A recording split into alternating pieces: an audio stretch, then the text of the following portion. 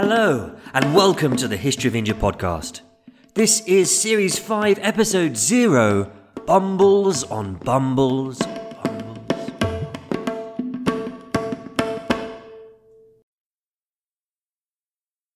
So this is the introductory episode to Season 5, a quick preview of what's going to be going on this season. We're going to talk about what we'll talk about and what we won't talk about, and then we'll have a story to compensate. I've been busy trekking up and down the country. It's been a chance of a lifetime, actually. In the last 2 weeks alone, we've driven the equivalent of London to Morocco and back again, visiting sites, talking to people, picking up stories. Along the way, I've managed to swallow up another 16 kilograms of books, almost all of which were packed with absolute jewels of history. Tasty, but rather difficult to swallow. So there's an awful lot to get excited about this season, and I can't wait. Once again, we're going to be among the people of the city of Pataliputra. We'll be starting this season around the time of the death of Harsha, that's 647 AD. Back then, Pataliputra was nothing much more than a village huddled against the river, with some dark ruins behind it. The centre of North Indian politics, which had for so long in the ancient period been focused on Pataliputra, had now moved 15 days' walk upstream, to the city that Harsha had made his capital, Kanyakubja, the city of hunchback maidens. Around North India, kings will rise and wrestle with one another to gain control of this new centre of power, Kanyakubja. And their armies wash past Pataliputra on the way, before those kings fall and their empires fall into silence again. This season we're going to be sticking by the people of Pataliputra as the city grows slowly back into importance, becomes the capital of an empire once again. We'll be following them all the way up until the invasion of Mahmud of Ghazni. That's 3 years before the millennium. All in all, 350 years in a single season. Here's the quick preview. The first 100 years or so after Harsha dies, about them we know surprisingly little. There are some great names, some kings who rise and claim an empire, but inevitably they die, and after that there's little or nothing left. After the first 100 years is what the fancy history books call the three-way struggle, and the even fancier history books call it the tripartite struggle. On the standard way of telling this story, there are three empires struggling with one another. Although actually, since we're focusing on Pataliputra, it's easy to see it as two empires in a tug-of-war across North India. From the west, the Gujara Pratiharas, and from the east, the Palas. And occasionally, an empire from the south intervenes, attacking one side or the other or both. They are the Rashtrakutas. The main episodes we're focusing on this two-way struggle, bipartite struggle, I suppose if you want to be fancy. We'll focus on Rashtrakutas and South India more in the special episodes. So that's where all of this history fits in for those reading along at home. Some historians, usually the more old-fashioned ones, call this the early medieval period. Other historians say that the Middle Ages of the medieval period ended later or that it ended sooner, and still other historians say that this ancient medieval distinction doesn't make any sense in Indian history. Whole forests have been felled to produce paper for all of the debates on this topic. We're not going to be very interested in this on this podcast. Maybe I should just take a minute to explain why. These debates about whether Harsha's death was the end of the ancient age and the beginning of the medieval age, I don't think they tell us that much about the past. Imagine historians centuries from now looking back on our own time. And like our own historians, these future historians write interesting books with paradoxical sounding titles. Remaining in Brexit, Becoming a Bitcoin, and the most unlikely title of all, Donald Trump, Art of the Deal. Anyway, suppose that these future historians all agree on one thing. Our time, the opening decades of the 21st century, was the turning of an age. It was a new order imposed on us, as big as the shift from the ancient to the medieval. And suppose the future historians write a long book about why this period was the turning of the age, and it somehow slipped through a wormhole and we found it, and we read this rather long discussion of the fact that we're in this new period. What would it tell us? Not very much, I think. I mean, it would tell us that the world's changing quite radically, but the world's always changing, and it's always changing radically in some way or other. The book would only really tell us that the world is changing radically in ways that the future historians thought interesting. So really, the future history book would only tell us about the future historians. It wouldn't tell us much about ourselves. And here's the thing. To the people of India after Harsha's death, we are the future historians. We are debating whether their time was the turning of an age. But that debate might not say more than what we care about, what we, the future historians, are interested in. But I'm not interested in what we're interested in. I'm interested in what Indians in the past are interested in, if you see my point.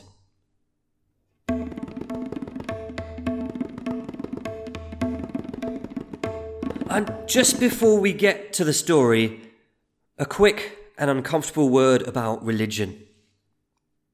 This is the time that Islam lands up on the edge of India, with Islamic rulers starting to invade and to take control of some parts of northwest India.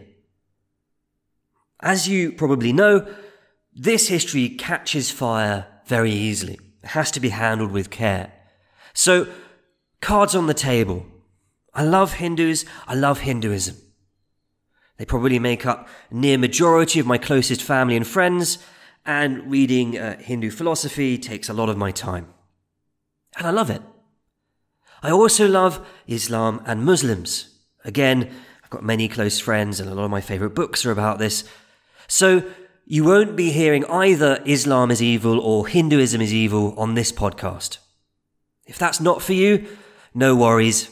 Let's part company now as friends. For anyone still listening, wonderful. From now on, I'll try to keep my own views out of it as much as possible, trying to stick as close as I can to Indian historians working in respected institutions. I'm going to fail, though. I'm going to get some facts wrong, or I'll throw away some offensive remark. No offence is intended. I'm just a bumbler. That's an explanation, it's not an excuse. For the offence, for the mistakes, I should apologise in advance. I'm sorry.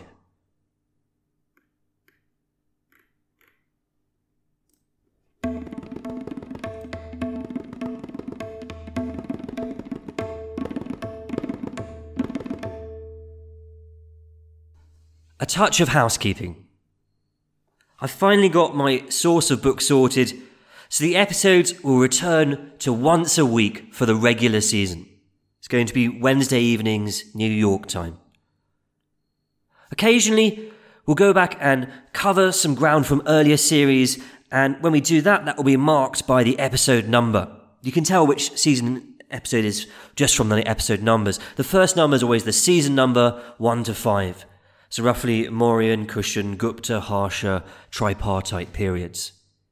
Numbers below 100 are regular episodes covering the people and rulers of Patliputra, 5.1, 5.2 and so on. Numbers with letters, 5.A, 5.B, are special episodes covering anything from chapels to cholas and other things not beginning with J. On iTunes, you can't have letters in your episode number for some reason, so instead of 5A, 5B, these are 501, 502. The really cunning will be able to spot how to tell the season just from the episode name, ignoring the number, but I'll leave that to you. This season, I'm going to throw some more dates about because a few people have asked for it. A historian friend of mine says that dates just are history. I'm not a fan of dates myself, so long as the order and length of time are clear enough, but it does help people work out what else is going on in the world. And we have some pretty fixed and clear dates from this period onwards. This podcast is advert-free, always will be. I'm doing it to honour my wife. If you listen to Stitcher, they put in ads. I've got no control of that. I make no money from that. For those who donate to my wife's charity, I'm immensely grateful. It means more than I can put into words. Thank you. Finally, I think I've never said this. My name's Kit. You can email me on the History of India podcast at gmail.com or through the website. I've been pretty bad the last few months at emails, so many apologies for those I've missed. Very rude of me. If you send them again, I'll definitely respond from now on.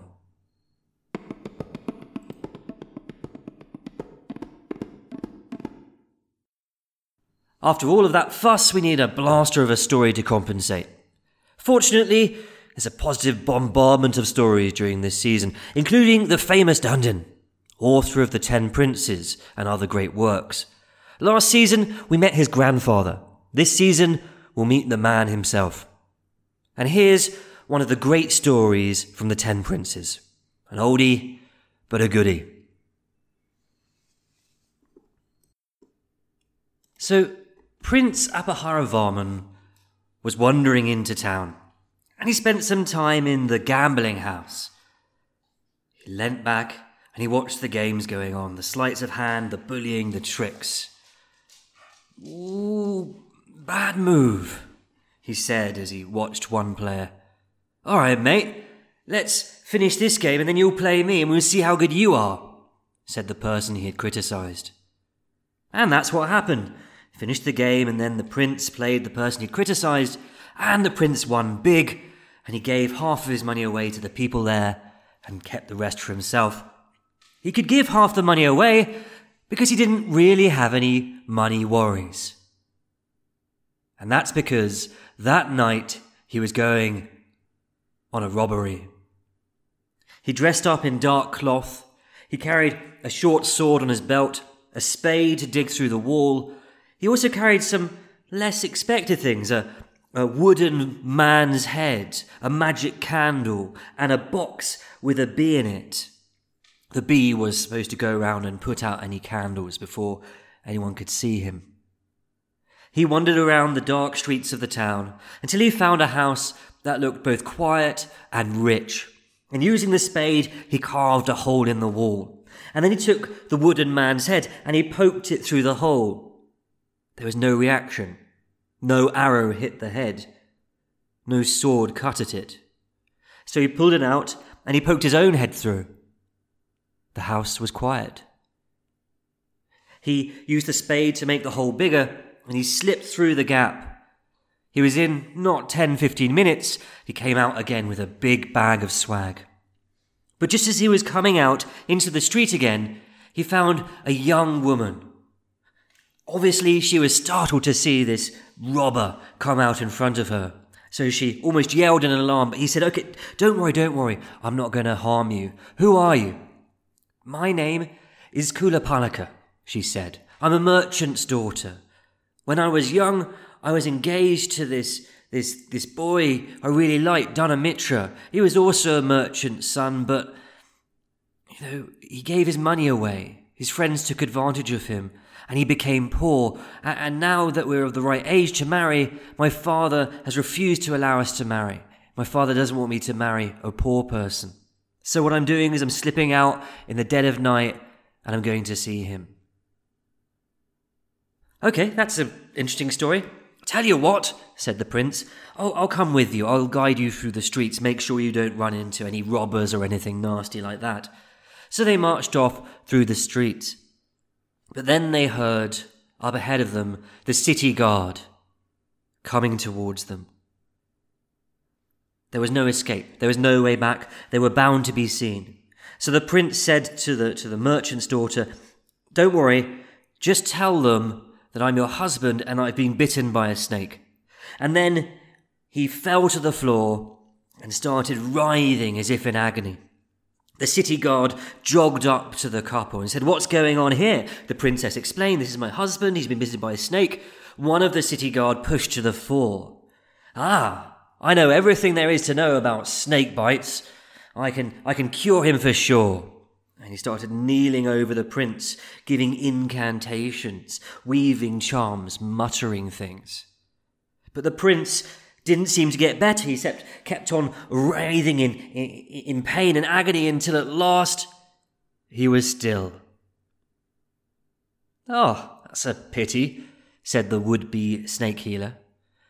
"Oh, it must have come too late, or maybe he was fated to die. Tell you what, you wait here with your husband and we'll go off, we'll get a stretcher, we'll come and collect him in a bit. Just wait here."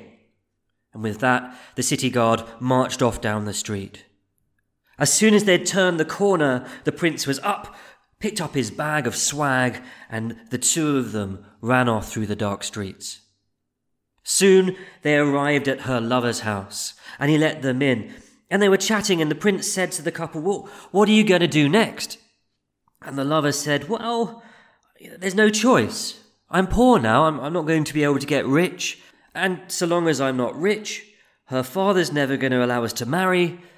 So we've got no choice. We've got to run away." Said the prince. "I see your problem. And you could make a new life for yourself. You're a clever man, and anyone who's clever enough can find a home in any place. But the problem is getting there. Travelling is hard. I've done a lot of it. You guys, you're probably not up to it. And it's also not your only choice, because I've got another plan. Let's all go back to her father's house and bring 2 big bags." So they made their way through the dark streets. This time they didn't run into any of the city guard, and they entered her father's house. They entered by a secret passage that she'd been using to escape in the night. And once they're in there, the lover and the prince gathered all of the riches, all of the gold, all of the jewels, put them in the bags, and then they slipped out the secret entrance, through the dark streets, out of the dark town, to some ruins just outside where they buried their riches. On the way back, they ran into the city guard again, but thankfully there was an elephant tied up by the side of the road, so quick-thinking prince pulled at the rope which was tying the elephant, and they got on the elephant's back and they ran away through the city streets, out of sight. They kept the elephant by the side of a wall, they jumped over using some trees into a garden, and then they were home. By this time, it was almost morning, so they had a quick bath and they went to bed. When they woke, they stepped out into the town to listen to the gossip. And there was some grand news. Apparently, the night before, a whole entire army had invaded the town with elephants charging, and it's a miracle that buildings weren't knocked and splintered anywhere, and the city guard managed to chase them out and wipe them out completely. But that was the only news. And that was a problem, because the prince had hoped that the woman's father, now he was poor, would have no longer been able to marry her daughter to the intended betrothed. The idea was that now the woman's father was poor, her wedding would be cancelled and she would be allowed to marry her lover. But it hadn't worked out like that. The person she was now going to marry was from a family who wasn't very superficial, who didn't care that she didn't have money, and the wedding was still on. She was still going to marry the wrong guy. "Don't worry," the prince told the lover. "I've got a new plan. Listen, you used to be rich. You can get a private audience with the king. Just go and meet him and say exactly what I'm about to tell you." And so he told the man what to say, and the man went off to get a private audience with the king. Before the king, the young man said, "You knew me before when I was a rich man. My name is Dhanamitra. Well, I lost all my wealth. I lost everything. I lost my friends. So I decided to go to the forest, not knowing what to do. And there, I ran into an old man, a devotee, an ascetic, and he asked me what I was doing there, and I explained that I was in this great pit of despair, having lost absolutely everything. "Well, don't do anything rash," the old man told me. "A broken fortune, you can repair that, but a cut throat, you can never stitch that up again.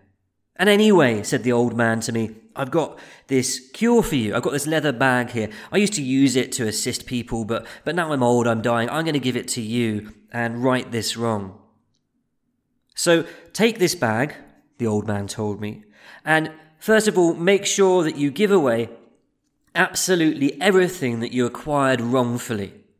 Give away everything. And then, as long as you're not owning anything that you've acquired wrongly, then this bag, this leather bag in the morning will be full of gold.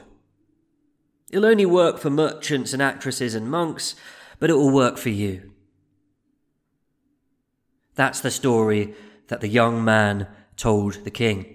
And the king believed him. And he was really quite charmed by the whole thing. He said, "Wonderful, wonderful, go home. I promise to punish anyone who steals that purse from you. I hope you get very rich. I hope you get everything that you lost back." So the young man, the lover, went home and he started to give away his possessions, pretty much anything he had, down to the clothes on his back, so he was just wearing a cloth around his waist. He went to sleep, and in the morning he burst out of his house and he said, "It's filled with gold, it's filled with gold." He held up the leather purse, he opened it out, and indeed it was filled with gold. He became the talk of the town. And that's how the prince and the lover were able to account for this new wealth. And the father of the woman, well, he was very impressed by this man suddenly flush again with money, and he remembered that they had once been engaged, his daughter and this man. And without even prompting, he suggested to his daughter that she marry her lover. Not that the purse was real, of course. It didn't produce gold. The gold was the very same gold that the prince and the lover had stolen from the father's house. So the father had been tricked into admiring a man using his own money. The leather bag will go on other adventures and cause more troubles, but that's a story for another day.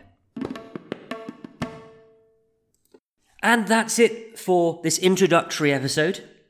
I hope you enjoy this series, and if you do enjoy the podcast, please consider donating to my wife's charity, the Snehal Sidhu Patrick Memorial Fund. Details are on the website. There's a link to that in the description. I really appreciate all who have given. Thank you so much. Next week, the season starts proper. So until then, have a great week and take care.